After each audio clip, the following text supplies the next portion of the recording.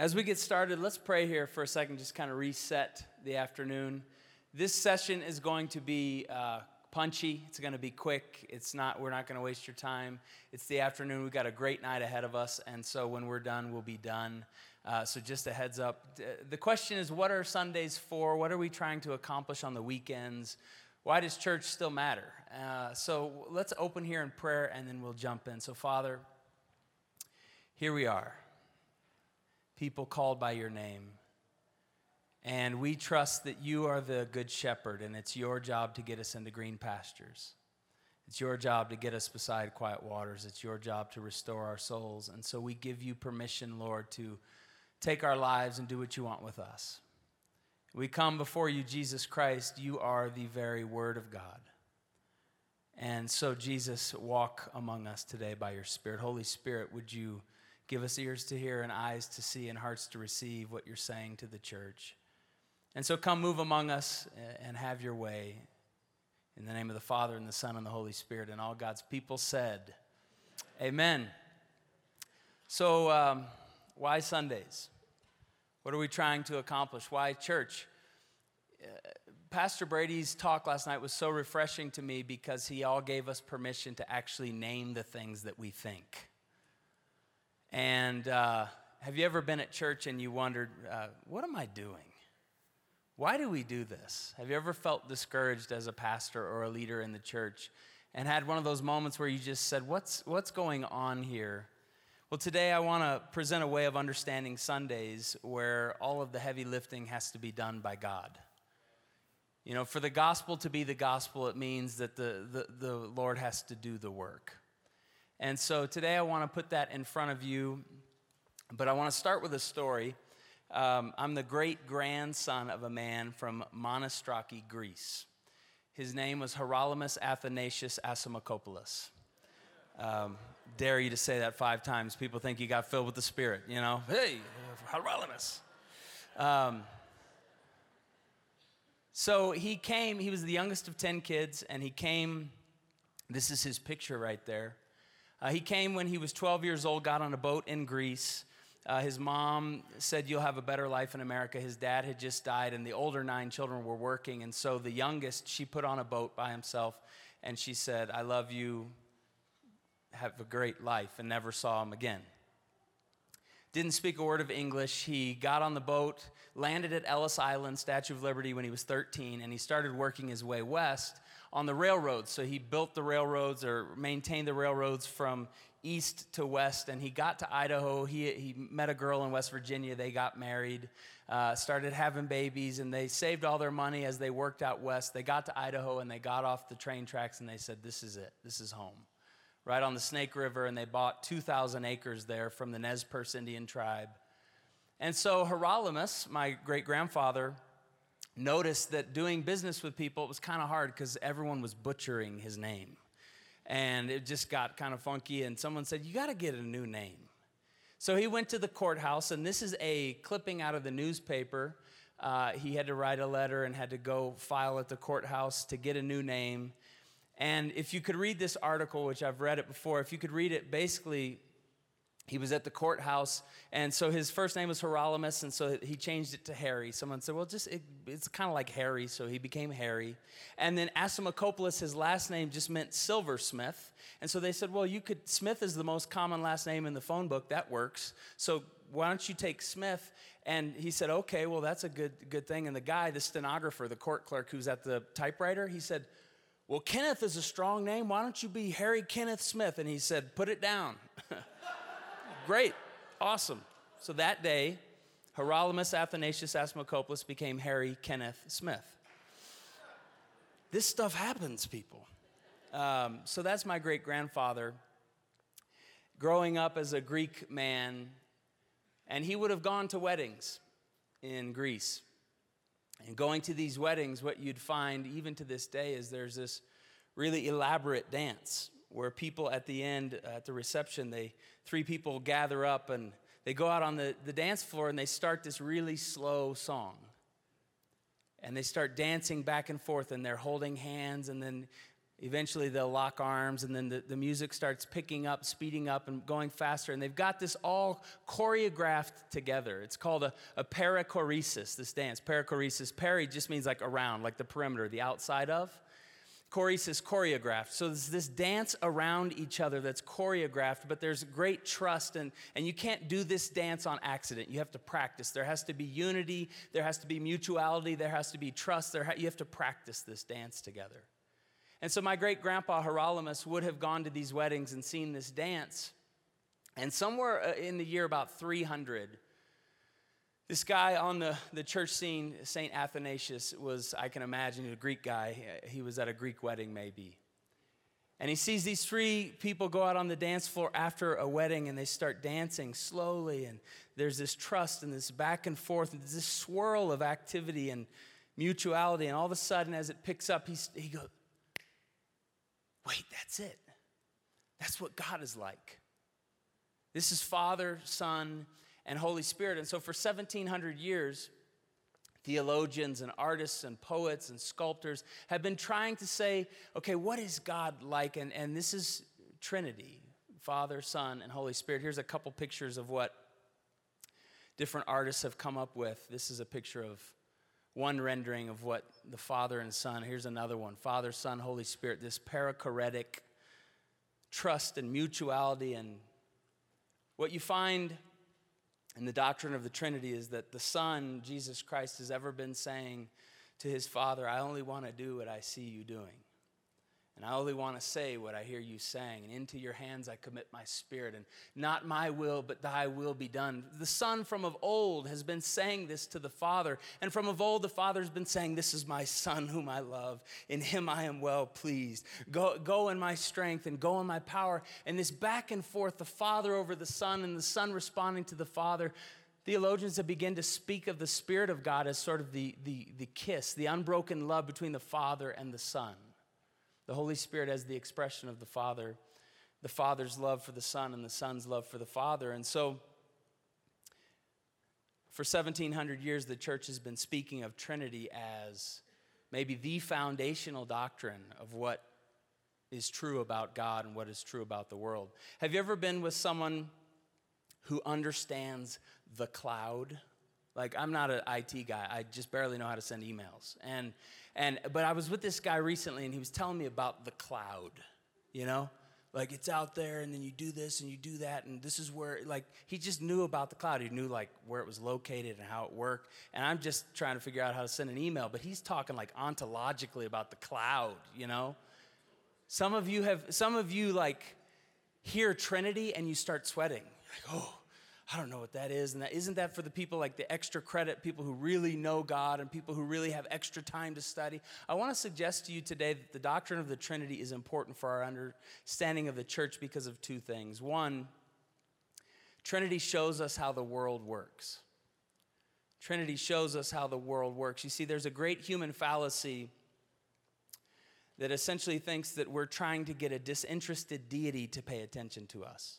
Hey, God, hey, if I just do all the right things, and if I give, and if I fast, and if I pray, and then God will be interested in me. We're trying to get God's attention. This is what the great human fallacy is. A disinterested deity who, if you just do the right things, then maybe he'll come your way. But you see, the doctrine of the Trinity says that the whole world is a party, and we've been invited into it. Instead of we're trying to get God's attention and maybe the clockmaker who wound it up and then just kind of walked away, if we can yell loud enough, that's one way of thinking about the world. But the doctrine of the Trinity says the Father and the Son and the Holy Spirit have of old been locked in the mutuality of love and the back and forth of submission and the kindness and blessing and goodness of unbroken communion. The whole world is a party. And we have been invited into it. You see, the doctrine of the Trinity shows us how the world works, that God has been wooing us up into the dance. Because this is what happens at the Greek wedding, is it starts with three, but then all of a sudden you have the whole room join you. That God, in him we live, and in him we move, and in him we have our being, and that God is ever beckoning us up into the dance of unbroken love and communion. If we will just hear the call, if we will just respond, if we'll just come out onto the floor. we'll get caught up into what is true. The doctrine of the Trinity is essential for us as the people of God. In him we live and move and have our being. Maybe, as the song says, this is my Father's world. This is my Father's world. And we're in it. And he's invited us into it. You see, to pray in the name of the Father and the Son and the Holy Spirit is to believe that God in his very essence is a constant, ecstatic celebration of unmitigated love. That it's always going on, that God is love, mutuality shared. You see, have you ever thought that it's unique that we Christians pray in the name of the Father and the Son and the Holy Spirit? No other religion on the planet does this. That's our unique inheritance, to pray in the name of the Father and the Son and the Holy Spirit. Christian theologians have insisted that this is what's true about the world, but the self-made American myth is that this is my world, and it depends on me getting it started. It depends on me keeping it spinning. It depends on me, and if I don't, and it's a dog-eat-dog world, and we're competing, and whoever climbs the ladder, I got to step on you to succeed. That's one way of seeing the world, but the Trinity says, no, actually, this is what's true about the world. And there's space, and there's love. The second thing about the doctrine of the Trinity is that Trinity situates our worship rightly. If this is true, that God is Father, Son, and Holy Spirit, then we actually know how to situate our worship and our work rightly. See, Revelation chapter 5 gives us the scene of elders and angels and four living creatures gathered around the throne, casting down their crowns day and night, night and day, saying, holy, holy, holy is the Lord God Almighty. The whole earth is full of your glory. You alone are worthy to take the scroll and to open its seals. For with your blood, Jesus, you purchased men and women for God from every tribe and tongue and nation and people group. This is what's actually happening day and night, night and day. We think the reality is what we see on the news station, but actually Revelation 5 shows us what's true about the world. And if that's true, then we know how to worship. We know we can enter into the story that is already going on. We don't have to start a story. Trinity matters for us, people. You see, what happens when we lose a Trinitarian understanding of God is that we begin to approach God the wrong way. Sort of the Unitarian view of God, oh, most holy and singular block of bruising divinity, hear thou our prayer, that thou mightest not crush us into oblivion. That's God as this sort of force. But Trinity says, no, God is being in relationship. God is friendship. God is communion. God is kindness. God is love. God sees the other. God is deferential. God trusts. God opens the door for some. God has space within himself. The Unitarian view is picture the Wizard of Oz. You come in and there's someone behind the curtain. You are approaching the great and powerful Oz. And everyone runs out. That's what a Unitarian view of God is, but a Trinitarian view of God. If this is true, then we can enter into that dance. Without a Trinitarian understanding, worship becomes our initiatory work. It all depends on us. We've got to start the party. We've got to get God's attention. We've got to take charge of our own lives. We've got to make sure that we can pay our own bills. We've got to make sure, and if it means I have to step over you to live, you see, Trinity situates us within God's world. And it shows us what's true about God's world. A story that comes to mind, a few months ago, Lisa and I were at our house, and some friends came up for dinner, some of our neighbors. And we had coffee going, and we had food on the table, and there was kids everywhere, and we were just having a great time. It was loud, and it was a celebration, and we were telling jokes and laughing really loud, and the windows were open, and it was just a nice early summer night. All of a sudden, Lisa jumps up from the couch, and she runs over to the front door around the corner. She opens up the front door, and she yells, "Hey, get over here. Get in here. Come on in here." I said, "What's she doing?" So I run around and I hear someone, "Oh, it's okay, you got company." And, "No, get over here, I mean it, come in this house." So I go over to the front door and it's our neighbors, the Bushes, and they were walking by with their 3 boys. And so Lisa finally said, No, I'm serious. Come in this house right now. And so they came in the house and we got them some coffee and there was plenty of food and they sat down and the kids just became sort of a part of the nebulous blob of humanity that is the kids running around a house while the parents are talking. And so it was just seamless. It was beautiful. And they got in on the laughter and the back and forth. And there's this whirlwind of joy and activity and love and kindness and generosity. And at the end of the night, we stayed up way too late that night. I think it was 9:15. We sent everybody home, Like all the kids, we paid for it the next day, but it was worth it.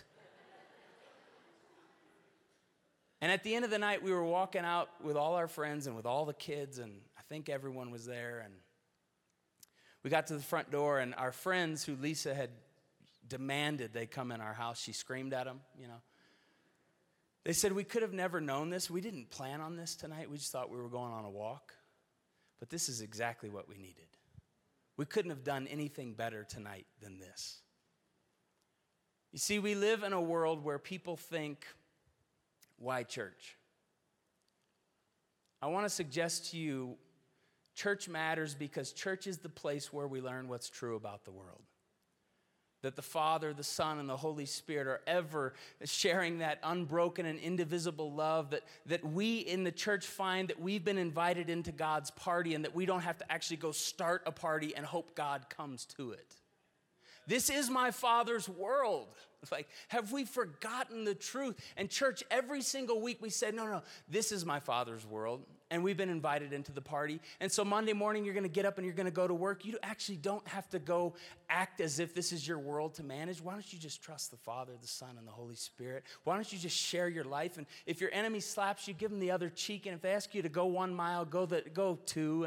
And you can actually bless those that curse you and pray for those who despitefully use you, because you are living under the reign of the one who is unbroken love in person, Father and Son and Holy Spirit. Church matters, people, because the world tells us that we're on our own, because the world tells us that we have to be in charge, because the world tells us that if we show any sign of weakness, then we're going to get overtaken. God actually says, come into my rule, come into my love, come into my life. What if on Sunday mornings and on Friday nights, or maybe you have Saturday night church, we spent our time situating people and their work and their worship under the reign of the one who is and was and is to come? I think that is our work as the people of God, to tell people the truth about the world that we live in, that it is our Father's world.